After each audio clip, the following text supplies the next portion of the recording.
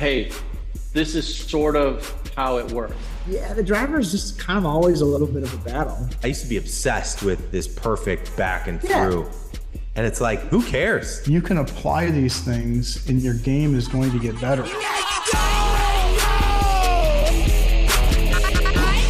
We're back aboard the Par Train for another monthly recap. I'm Brett, the editor of the Par Train podcast each and every week, and that affords me the opportunity to get to know every single thing about each and every episode, pick out the best parts, and deliver them back to you during our monthly recaps. So if your game's off the rails and you're sick of riding the struggle bus, you've come to the right place.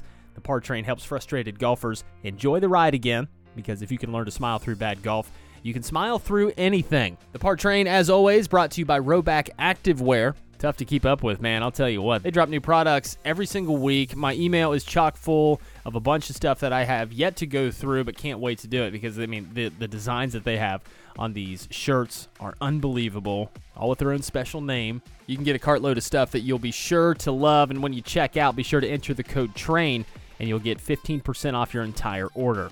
So for this monthly recap, we're going back to August. We're looking at episodes 257, 259, 261, and 262. And if you punch in LFG from August and last month's recap, 6 total episodes of the Par Train that you can go back and check out. But we're putting a focus on just the regular episodes. And last month we featured guests like Lou Stagner and Parker McLaughlin, joining your favorite hosts, Evan Singer and Matt Cermak. Great episodes to go back and listen to and find a few key points that you can add to your game. That's what this show's all about. So with Lou Stagner joining the show back in early August, this is episode 257, by the way. It's called Repeatable Routines of a 10 versus a 5 versus a 0 handicap. Now, your game doesn't have to be on that scale, a 10 or 5 or a 0. So don't worry about that if you think this episode's not for you, because it certainly is. It's more about that routine, right? What are you doing when you're addressing the ball? What are you doing in between shots? Is it working for you, helping that handicap come down? Or do you think maybe there's a couple of things you could adjust? This episode can help you find out exactly what that is. So let's dive in here with a snippet from episode 257 with Lou Stagner. When I just hit a solid drive, even if I pull it 20 yards, or I block it a little bit, It's not bothering you. it doesn't bother me because I'm actually like so grateful for a good strike. You know what I mean? Solid contact. Yeah. Yeah, that's great. And you know, as long as we're talking about tee shots, driver, I know we're going to come back to some strokes gains here. So off the tee, it's so important. There's a difference between 10 handicaps and 5 handicaps of 1.2 shots off the tee, 1.2. And I never gave the approach number. It's 2.1. That's the biggest driver. 40% of the difference between a 10 cap and a 5 cap is going to be your approach play, your iron play.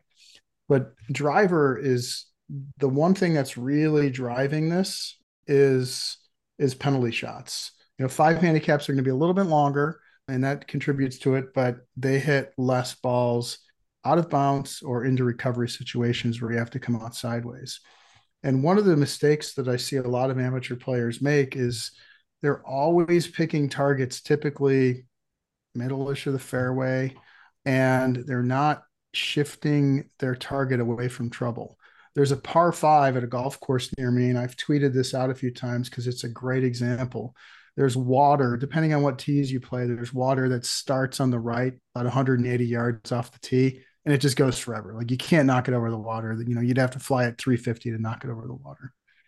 And the fairway is only about 36 yards wide. From the edge of the fairway by the water, it's just it's a 60-degree bank. So anything that is just off the fairway is going in the water. It's gone. And that fairway is about 36 yards wide. For most amateurs, their target is going to be in the left rough, more than 36 yards away from where that water is. And I don't mean that's where they're starting the ball and trying to bring it back into the fairway. That's where they want the ball to finish. So let's say you need, for you, depending on how big of an area you hit your driver into, you need 40 yards of space or 38 yards of space.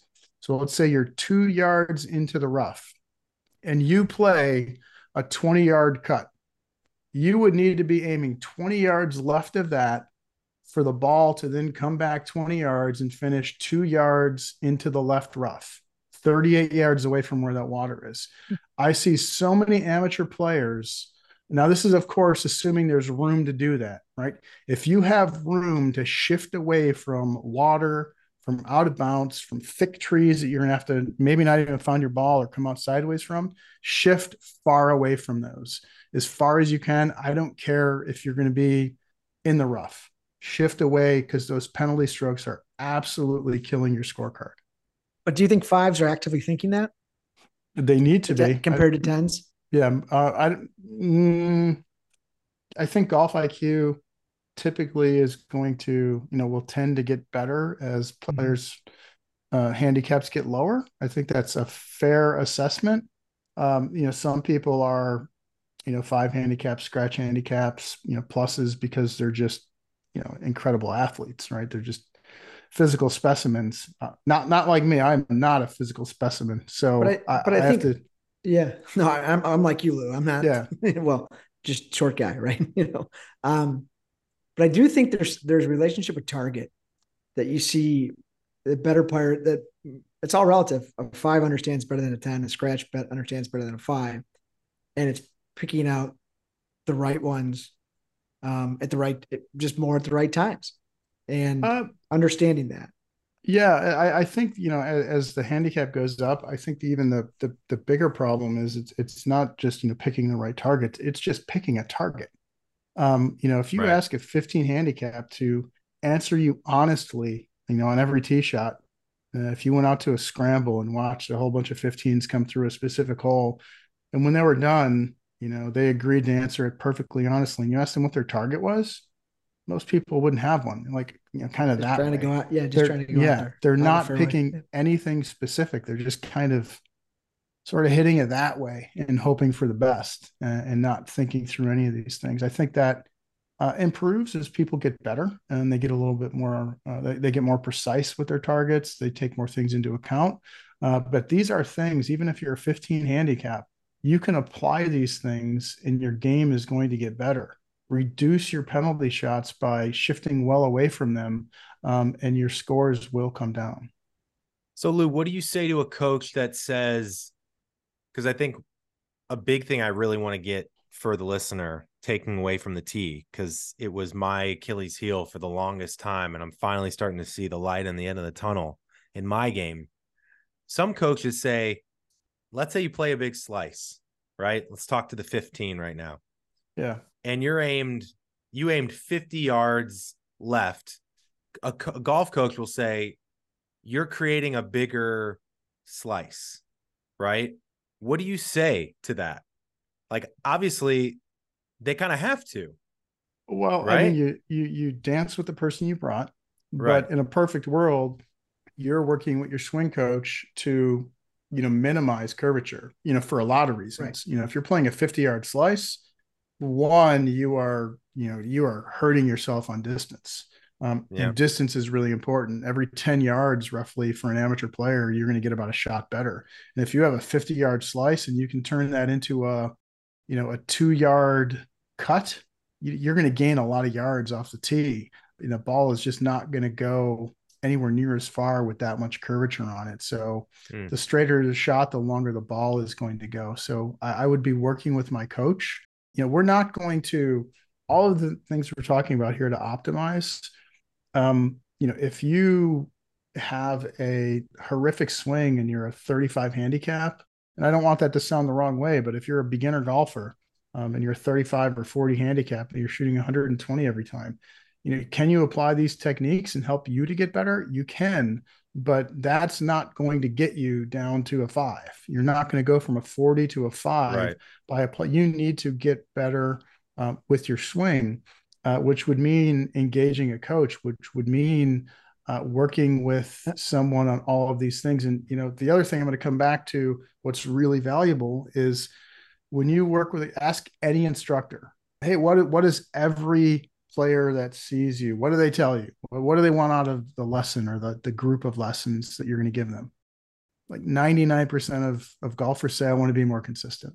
Right. It would be amazing to walk in there with actual numbers that you can hold up and say, these are my strokes gain numbers. Like, this is what my tee shots are looking like. Here's what my approach play looks like. Here's my around the green. Here's my putting. Here's how it's been trending. Here's what's working. Here's what's not. And giving them that information, and then trying to move those numbers, working on your swing with the swing coach, and then seeing the results of that in your numbers, as opposed to anecdotally trying to decide what got better, what got worse. But yeah, I would never in a million years tell someone to not go to a swing coach and try to become as good as they possibly can with the swing. That's extremely important if you want to get to higher levels, is to find somebody to work on those things. We got to talk about the great differentiator between the 5 and the 10. It's approach. Lou, I was texting with a buddy the other day. Actually, have I mentioned this to you? He's like, man, I'm shooting in the low 90s. But my approach play, it's 3-4 shots around at pull or, push. And I go, well, he's like, what should I do with my swing? I'm like, I can't fix your swing over a text message. But I did ask him, the targets, one of our themes today. Tell me about your process with target. He goes, well, your alignment. Because I just, I look at the flag, name my club face there, align my feet left. And I was like, you're aiming at the flag?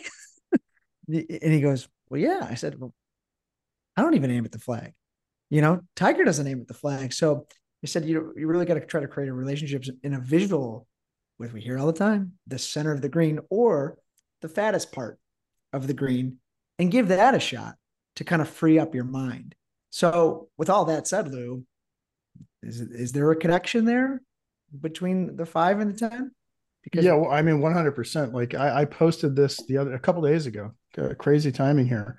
I put some information out there. I think it was maybe yesterday. I lose track of it all. It was between scratch players and 12 handicaps. And it was from 125 yards in the fairway. You can probably pull up my Twitter as I'm going through and see what I'm talking about here.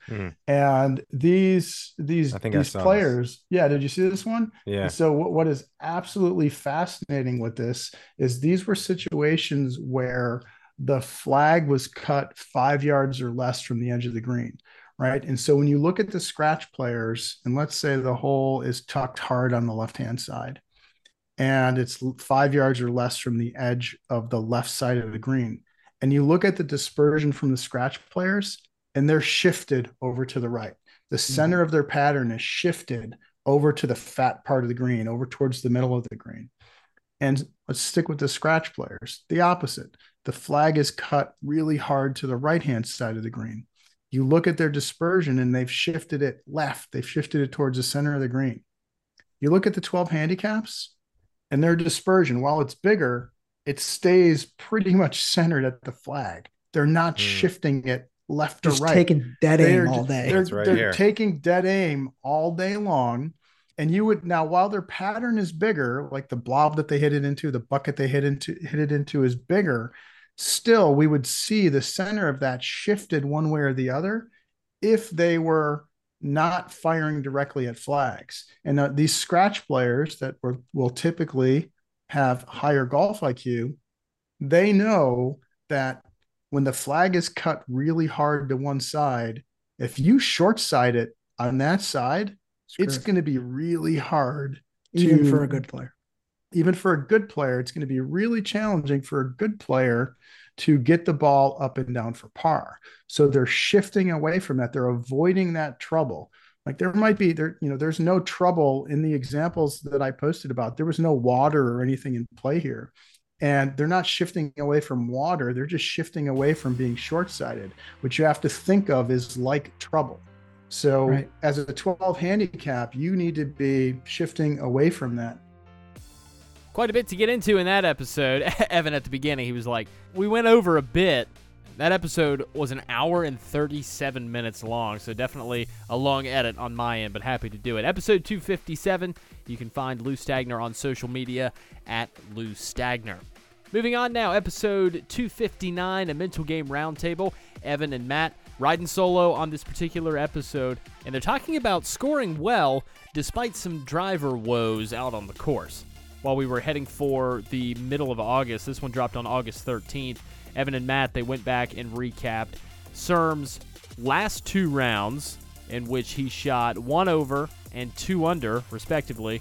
And like it says on Apple Podcasts and Spotify, which you can leave us a review there, please do. He got those scores despite a lack of fairways and belief with the driver. So we'll head back to August 13th with episode 259, the Mental Game Roundtable, scoring well despite driver woes. Did you find that because you've had confidence with the 3-wood, when you got, because remember, someone might be listening to this and be like, he's better with his 3-wood than his driver. That's what it is. But like we talked about in the first round, let's unpack what happens when you hit a 3-wood versus what happens when you hit a driver. When you had your 3-wood, did you get target side really quickly because you made a decision, you had the right plan, you focus all on your shot? It's just like, way less thinking. Like the routine is flowing. Yeah. And so you see how much better you play with a plan? Correct. And it's unfortunate that I was like just done with the driver, right? It was unfortunate. But I think, guys, when listeners out there, there's just going to be certain days too, when you're playing certain golf courses, if you can't get up there and clear your mind to some degree with a good plan to make an aggressive swing with the driver, you need a different club for that day. Right now, I've got to go figure this out. So, because I can't hit it into the water in the gunch all day. If I spray it, and that's what. Yeah, I've done it. Oh, sure, all day. Yeah, all day. Right, but the previous round, I can at least go find the golf ball in the trees. Right. Well, you got, So there's the strategic element sometimes too. You're like, this isn't the course to do this. Right. No. Like, yeah. Well, it's one thing if your driver's lit off, but if you're second guessing yourself over every, squeezing the club to death, which is what I did on that drive on the 4th hole. And then I'm a whole different person with a 3-wood, and and I can get away with it because it's not a super long course. It was like you walk off the day like that, putted like a hero. You're making putts. Remember, 6 birdies. But as golfers, I'm so proud of the round. But I'm also thinking to myself as I'm going home, like, what am I going to do about my driver? Yeah. Because I get a call to go play a long golf course tomorrow or somewhere else where you just really need the driver. Right. So yeah, it's like, what am I going to do? Right. It feels like something that you have to like solve. It feels like something that I felt that what you just described, I have felt that for years. And, I'm starting to hit the new 3-wood good again, which is a great feeling. But, before when I had my rocket balls, people were like, dude, put the driver away and never hit it again. Can I ask you something? Why don't you just go back to the rocket balls? Because I think ruined what's been challenging for you is not only you off the tee, you've just had the struggles, but it's been with the 3-wood and the hybrid too. Like you got it. What I just described, getting that go-to shot in those tough days is what you need to get back. And once you do that, that's going to at least level out. Right. I'm starting to get that again with the Stealth 2.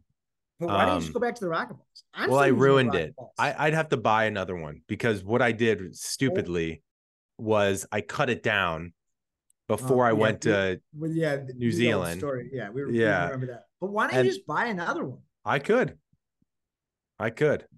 Maybe I should. But so here's my hypothesis. This is what I thought when you told me this off air before we started recording. To me, obviously, there's a plan and there's confidence in the plan, not necessarily even in the game, but you made a decision. You were decisive, which I think is really important for you. And then you got target side and you started hitting shots. You're a shot maker. Yeah. Right. So anytime you start getting player side, that's a sign that you're getting stressed and focused on stuff that doesn't help you. So that's one. We know that. 2, I get curious that when I think about Arizona, and when I think about another round we did a podcast on this year where you shot, I think, under par at a very cold, tough, tight course. And the other, I had 69 it was like kind of like a course I was just describing. A lot of trouble. Yes. It's the same thing. A lot of trouble. Yeah. Tough conditions. And we talked about 2 rounds then too. It was a 76, I think, versus 69. Or maybe a 75. I don't know, whatever it was. 73, 69. Yeah. And the round where you shot a 73, was with people course you grew up playing, much easier, great conditions, worse score. Now, the thing that I find interesting is you're a grinder at heart. Yeah. And this is the third time on this show we have realized that when the lights are on, so Arizona, we're in a competition, we're on camera, we're playing with people that have heard of us and the show, and then 2 rounds that are tough conditions, really tough courses. I think you, like a lot of really good players, sometimes you need a little bit of extra on the line to make you focus a little bit harder and get into that compete mode a little bit more. You're right, Ev. And there's sometimes I need to like kind of be hard on myself. I'll add in, you just got this out and made me think of something on this round that I shot 70. The guys I was playing with, one of them was a very good player. We never played together. He's from Germany. He's got a rental set. Okay. And he shoots even on the front 9. And a great guy, like we met once before. I'm like, how is this guy beating me with a rental set? Mm-hmm. I'm like, he's good. This guy can play. Stud player. I'm like, would you just get it together? These thoughts can be good for some people and bad for others because you're worried about guys. Bad for me. And we weren't even playing. He and I were not playing a match. But I'm just like, boy, I was really admiring his focus. He's like classic German Bernhard Langer. His name's Tobias. Great guy. Just great swing, great plan. Mental set. He's just coming out here playing beautifully. And he ended up shooting even. Like, great. But I think I almost took something from him. Like, boy, he just seems really dialed in. And focus a little harder, get more dialed in. So, you know what this reminds me of? What do you think of that? I love that. Well, that just shows that, like, hey, sometimes it's not a bad thing. Like, you create your own little competition within yourself, and suddenly you start to get a little bit more offensive, right? Like Jordan did that almost every game, it seemed like, on The Last Dance. Like, he just creates stuff to like give himself a little bit of added juice. Now, the funny thing is, sometimes I can get in your way. You have to know, your personality and look at the past results to see if that helps or hurts you. But I've played at a 9-hole executive called Penmar here. And I have a tendency when I'm getting really uncomfortable or not feeling good, I won't make a full turn like a lot of people don't. And when I don't make a full turn, that's what's going to make my shoulders dive out. The club gets way outside, my hands over the top, and I hit the worst drive you could ever. I'm talking cut across high, like literally probably went 200 yards straight up in the air, 60 yards right on the other fairway on a wide open drivable. You're like, how is this possible? And then there's this guy I'm playing with that is stoned out of his mind. He might have been on other things, and he's just striping it down the middle. Man-made swing. He's in his flow. And here I am. I'm thinking, you host a fucking podcast and you have all the resources you want. And Stony Baloney over here is kicking your ass. What the fuck are you doing? It's a similar example, but different with our personalities and kind of our way of talking to ourselves, but similar. It's but isn't it funny how like together? Yeah. If that is instant like ego comparison. And in my case, I don't think it helps me. Yeah. Right. For listeners right now, what I take away sometimes, and I took away from Tobias, was how just assertive and how good that routine was. Yeah. And it's just like, not like I wasn't in anything else, just like, wow, there's a level of assertiveness there that I can certainly do. And I've just not quite had, so it wasn't anything to do with how high he could hit it or the shots it was just like, boy, he really looks focused. Yeah. Now, right. And then the guy you were playing with, totally opposite, right? In terms of the personality and what was helping them. Like, right. But in the zone, like guys, we all have our own zone in a different way. So I wasn't necessarily trying to copy my playing partner because he's different than me, but I was admiring his assertiveness, and then it kind of ticked me off a little bit. So it motivated me. And then I went, I birdied the next 3. You know, it's just like, go, boom, boom, boom. Yeah. That's from episode 259, the Mental Game Roundtable with Evan and Matt, scoring well despite driver woes. Hey, if you guys head over to thepartrain.com, you'll get information about the weekly newsletter. And once you get signed up, you'll get one weekly mental game nugget or insight. And, of course, get early access to merch drops with the Par Train. And that's about to heat up pretty soon, according to this conversation Evan and I had late last week. A pretty sweet piece of merchandise. Could be yours, but no spoilers. Not yet, anyway. So, thepartrain.com. Get signed up for the email newsletter. No bombardments with the email either. Just one mental game nugget and insight per week. Getting back into our monthly recap here, we're going to go to episode 261, Game-Changing Habits to Copy from Your Best Rounds and Patterns to Stop from Your Worst. Evan and Matt riding solo again on this episode, again 261. And think back to episode 257 with Lou Stagner and consider 261 a bit of an extension on that. 257 was about repeatable routines, so 261 being about the habits and how it can change your game. And really sitting down and breaking down some of those patterns that can get you kind of off the rails, right? So let's jump into this, episode 261 with Evan and Matt. There's one more time I want to talk about for me. My old Ricky Cup Sunday, so my Ryder Cup trip, I'd say not in the last couple years, but the years before that, I was always the number one seed, right? The only mid single digit handicap there. A lot of like 10s, and some 15s, 20s as well. Big range. I was always the number one pick.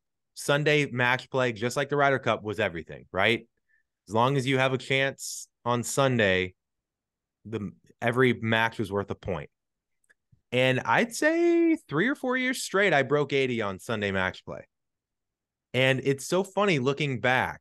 I almost knew I was going to do it. And it wasn't because I felt the pressure to win. It wasn't because I was saying I'm the number one seed, I have to win. It was because I knew it meant the most. And my intensity went up. My intensity and focus went up. And it wasn't couple past themes here, Ev. And it's so funny because some people do this in member guests and they get really tight. It wasn't that my intensity went up where I cared. I was super attached to where it went. My intensity went up that I got really focused on my course management. So I got more focused on, it was that member guest shootout mentality. All right, well, I don't want to bring that hazard into play. So I'm going to play smart here and I'm going to keep swinging aggressive to conservative targets. Isn't it funny? That's like the thing that everybody says, but it's funny looking back to those rounds. That's what I did. Just like the 77. Yeah. Now, if you look at the last couple years, when I did not play as well, I was much more into identity. I was much more thinking about they're expecting me to win because I'm the number one. I used to shoot 77s every Sunday.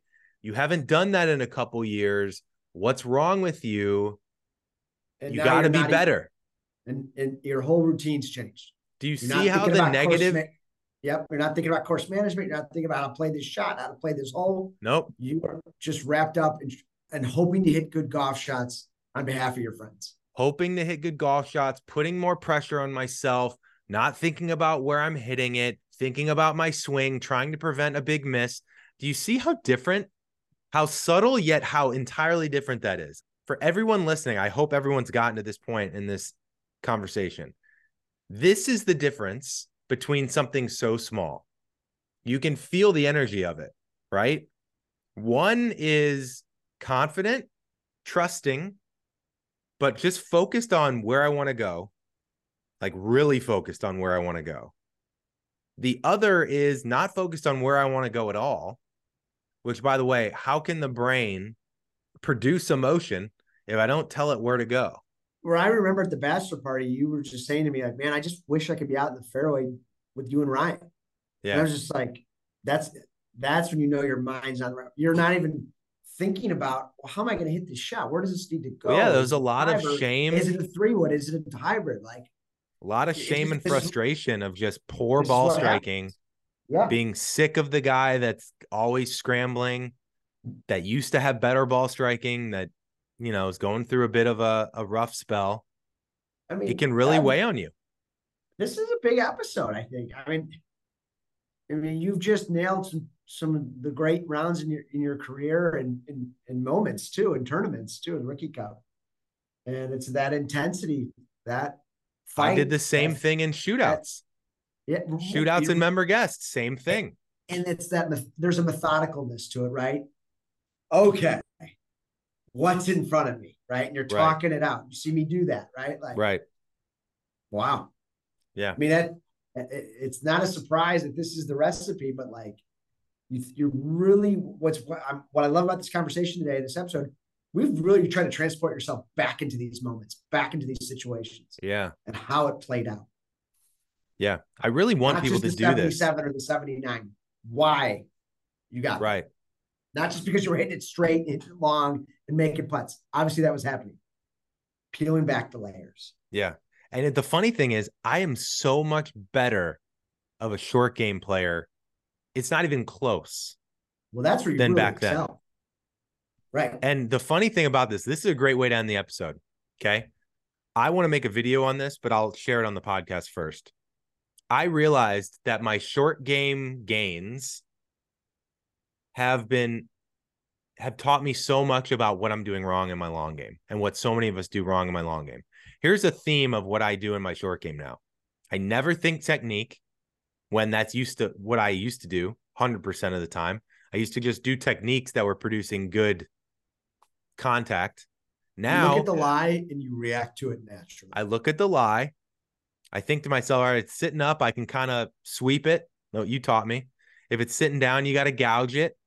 I'm thinking about what the shot calls for and the shot I'm trying to create and what move that requires. But that required a level of understanding first of what I do and what I need to do, which is what Parker McLaughlin helped us with. Highly recommend his site, by the way, shortgamechef.com. Yep. I've been a subscriber on that ever since he came on the show. And it's helped me understand things, right? I don't put it back in my stance as much. I'm not leaning on my left side.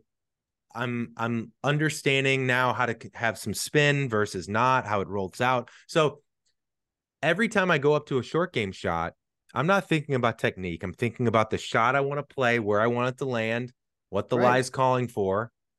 And that's what I do. And I have total confidence in it now because I've built up enough reps. I know what to do now. I'm not trying to reinvent anything. And yet with the full swing, there's still a lot of changes and reinvention. And Tara even said something to me the other day. She's like, I noticed you're always changing stuff. I've had the same golf swing for 20 years. I'm like, yeah. You got a point. Yeah, it's a good point. No, but I think that the short game, it's not a mistake, Serm, that the thing that I've gotten very clear on the shot at hand, and I'm not changing my motion. I'm thinking about what the shot calls for. I've gotten really good at it. Same thing with my putting. I make a lot of putts, and I don't think about my stroke anymore.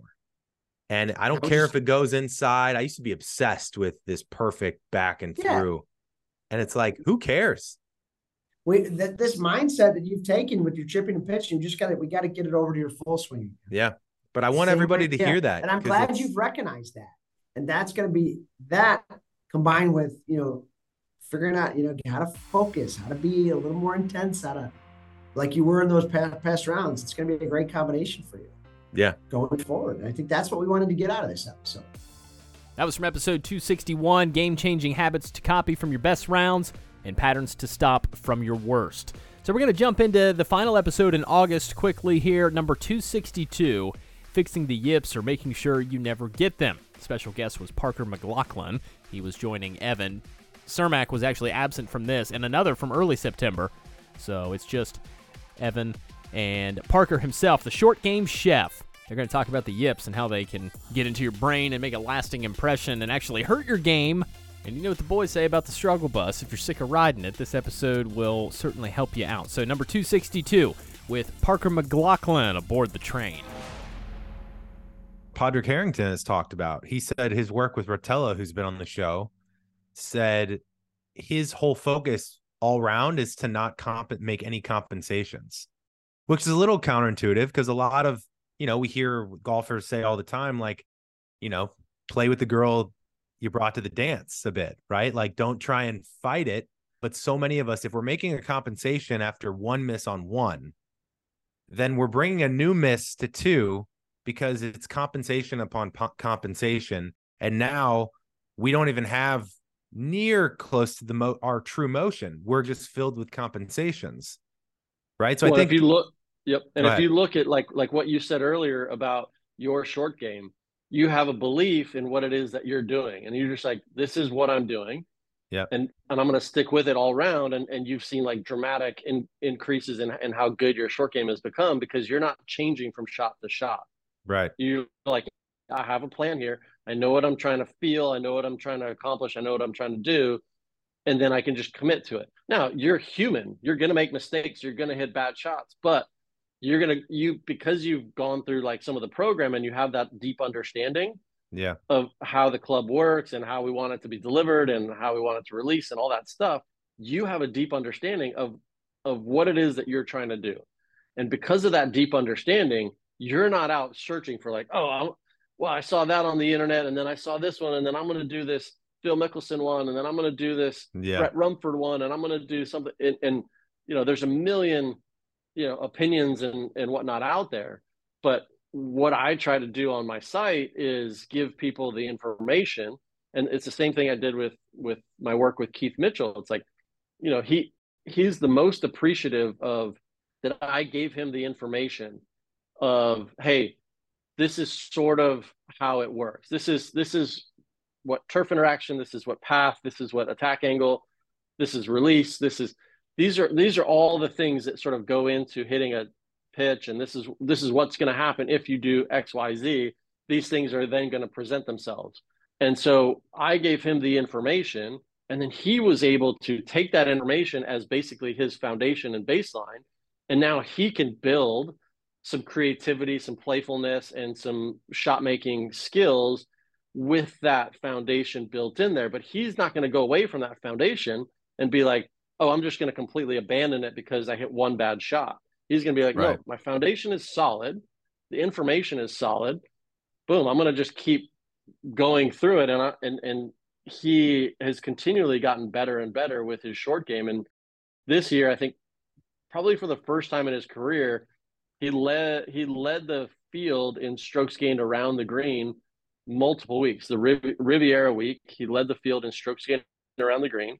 And up in Minnesota at the 3M, he led the field in strokes gained around the green. There's no chance he's ever done that in his entire career because he never really had the foundation of like, this is what I'm going to do. And he likens it to when he would hit a driver. I was like, well, what do you do with your driver? He's like, well, I hit about a 2 to 5 yard fade on every shot. I was like, well, but what if it's a dog leg left?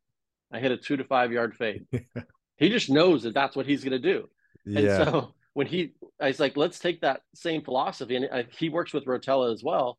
And Rotella was in favor of it. Take that same philosophy with your driver because you're top 10 in the world in driving the golf ball. And let's take that same philosophy to short game. Let's really have that foundation where it's like, okay, I know that I'm going to hit this same shot that I trust, that I believe in. I'm going to make that same, he calls it his vanilla pitch shot motion. And then he's able to sort of play and be creative off of that. So he may change the face at address. He may change the length of backswing. He may change how he sort of releases it to create some height or some lower trajectory. But his foundation is still that baseline pitch shot, vanilla pitch shot motion. And so I think that that's one of those things where we got to get to a point of really creating a good foundation that's based in an understanding of what you're doing so that you're not just searching for random things like, oh, I'm going to I'm going to try that on this shot. Oh, I'm going to try this on that shot. It's like, well, you're just going to be like spinning your head like a dog trying to chase its tail. It's never going to work out very well. One thing that makes me think of is, we've talked about this, Sermon and I have talked about this on another show, where someone might see me, let's say I'm on a shootout and a member guest, right? And there's hundreds of people around. This is my PGA Tour, right? And it's alt shot, and we got to get up and down. Tight lie, right? If I put that to 3 feet, people might think I'm clutch. But the funny thing is that I know my key is make sure I have a little lightness through my transition and I turn my chest. And I know, based on what I've learned from you, that as long as I do those 2 things, I'm not going to chunk it. I'm not going to blade it. Distance control is distance control, but I feel like I have enough feel. And to your point of either, hold it open a little bit for a little bit more spin or kind of release it to let it run. And obviously different clubs and length. It's like, okay, I have enough variables, but what I'm doing is the exact same. Like that. I guess my question for you, Parker, is the full swing, is there more feel versus real in the full swing, which makes it much harder to get that same level of confidence and foundational knowledge of the swing versus the pitching, chipping, or putting motion?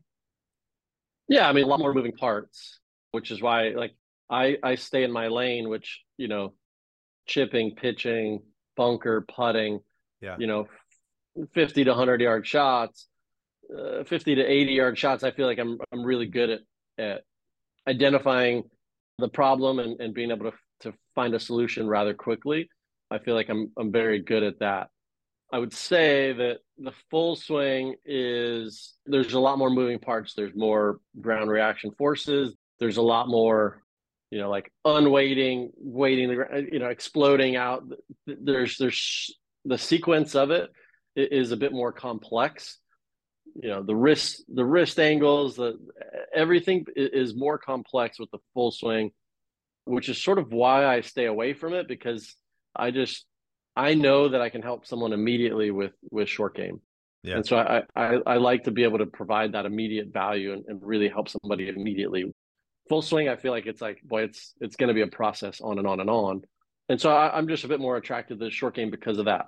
But to go back to your question, a lot of times with full swing, like I got out of a lot of my sort of driver yips or driver issues by turning off my sort of thought process of like, okay, I'm trying to get it here, I'm trying to get it here, I'm trying to feel this, I'm trying to feel this on the downswing. Like that was too much for me.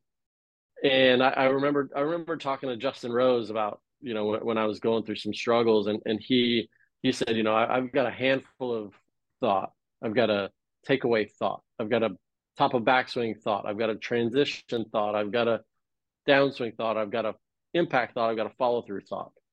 I was like, wow, that is a lot. My brain does not work that way. His brain does. My brain is more like, see it, shoot it, like, and so like, I sometimes will equate it to like, well, there's Steph Curry on one side and there's Shaquille O'Neal on the other side, right?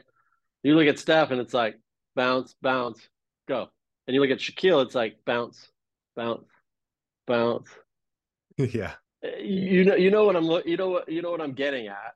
And it's like one is free and athletic and it's like point and shoot. The other one is like there's so many thoughts going on.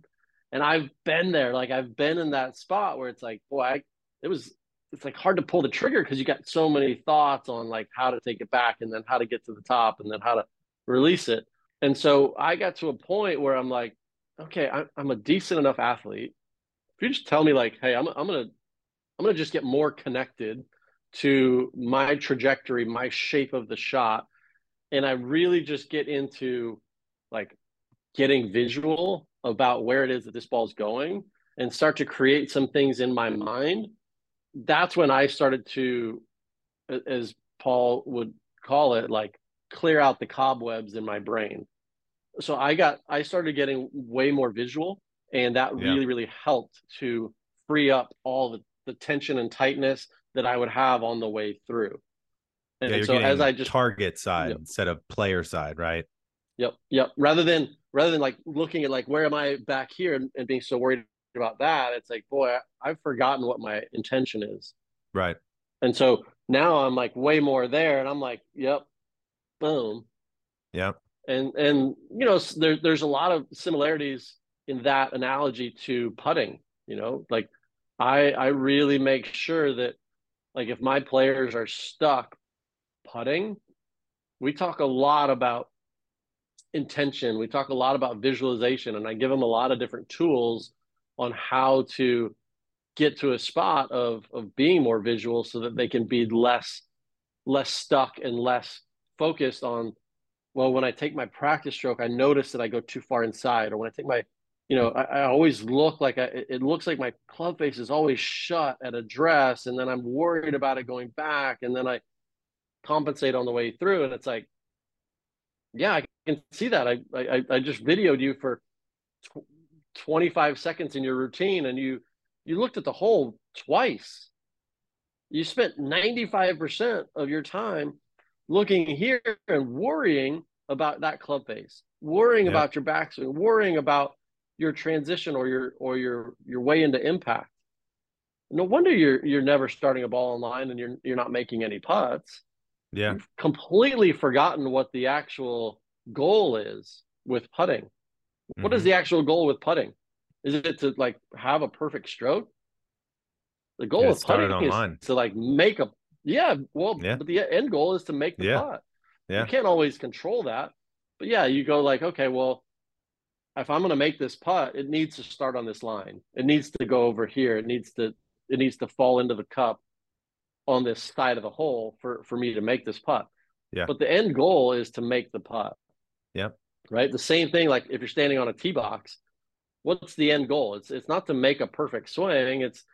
It's like the end goal is for this thing to end up on this side of the fairway, or to be in the fairway in general. Maybe Harbour Town, you're like, well, I got to get it on the proper side of the fairway. But in general, the main goal off the tee is to get the ball into the fairway.